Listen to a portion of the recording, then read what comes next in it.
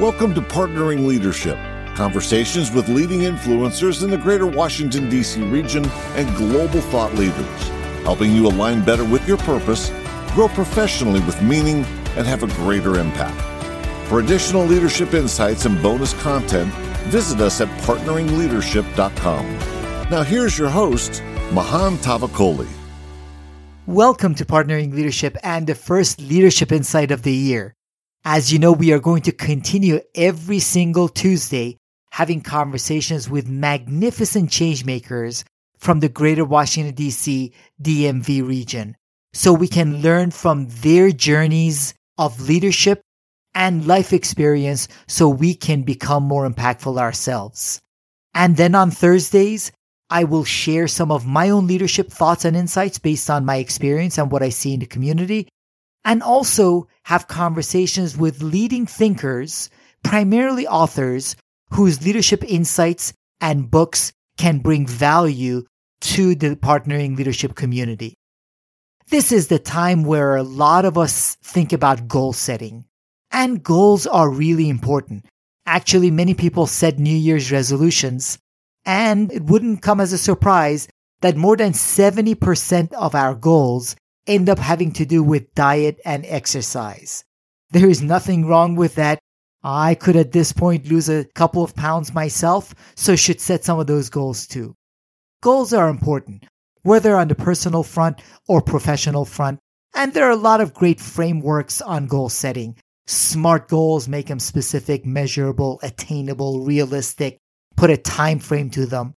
However, as we reflect on goal setting this time around, I'm going to challenge all of us to think a little differently. Think about not what we want to achieve, but who we want to become. I love the example of Alfred Nobel.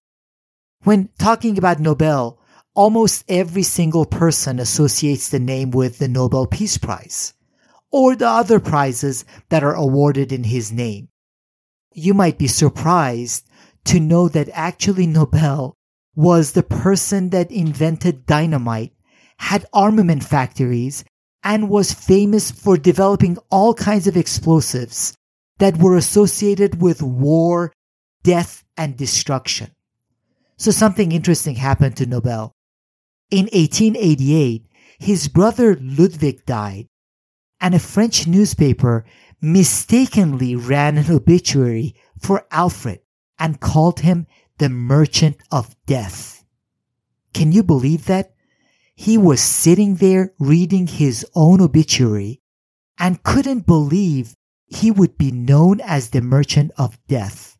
He didn't want that to be the legacy that he would leave behind, which is why he invested the rest of his time and his resources in trying to be associated with good and with peace rather than with death and destruction.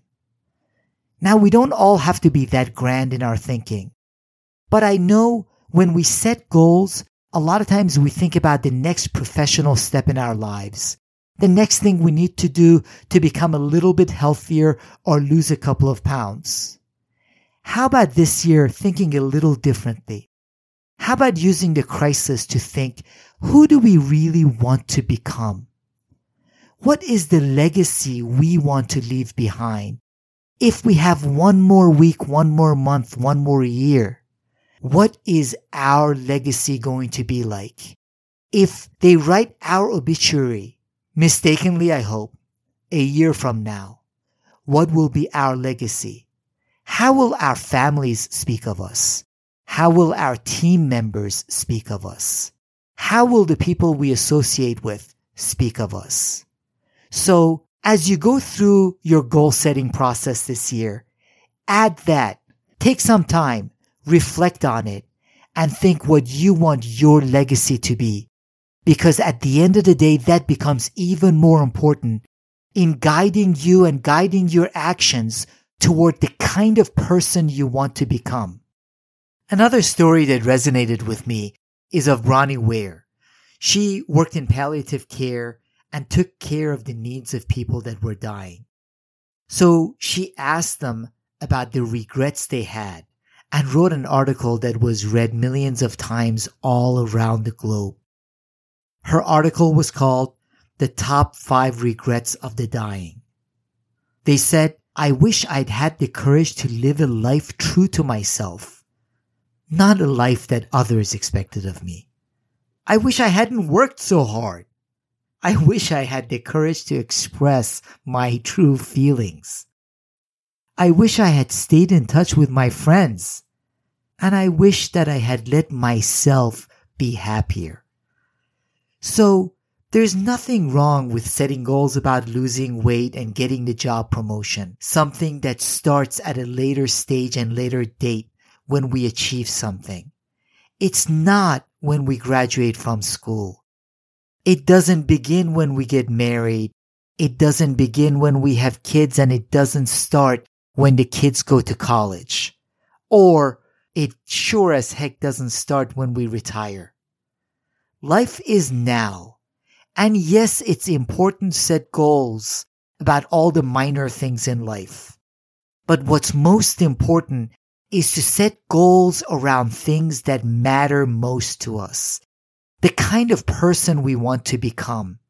The kind of father, husband, mother, wife, friend that we want to be. And the kind of impact we want to have on people around us.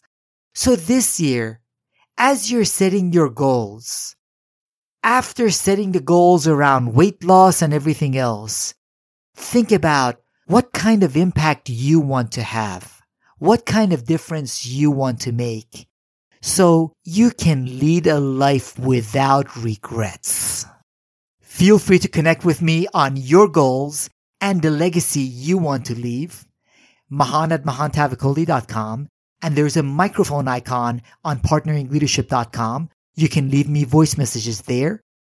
And for those of you who are enjoying these episodes, please don't forget to follow and subscribe depending on your platform of choice. That way you will be first to be notified of new episodes.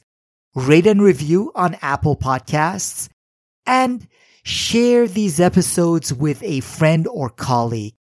Help other people to achieve more purpose, have a greater impact in their leadership journeys.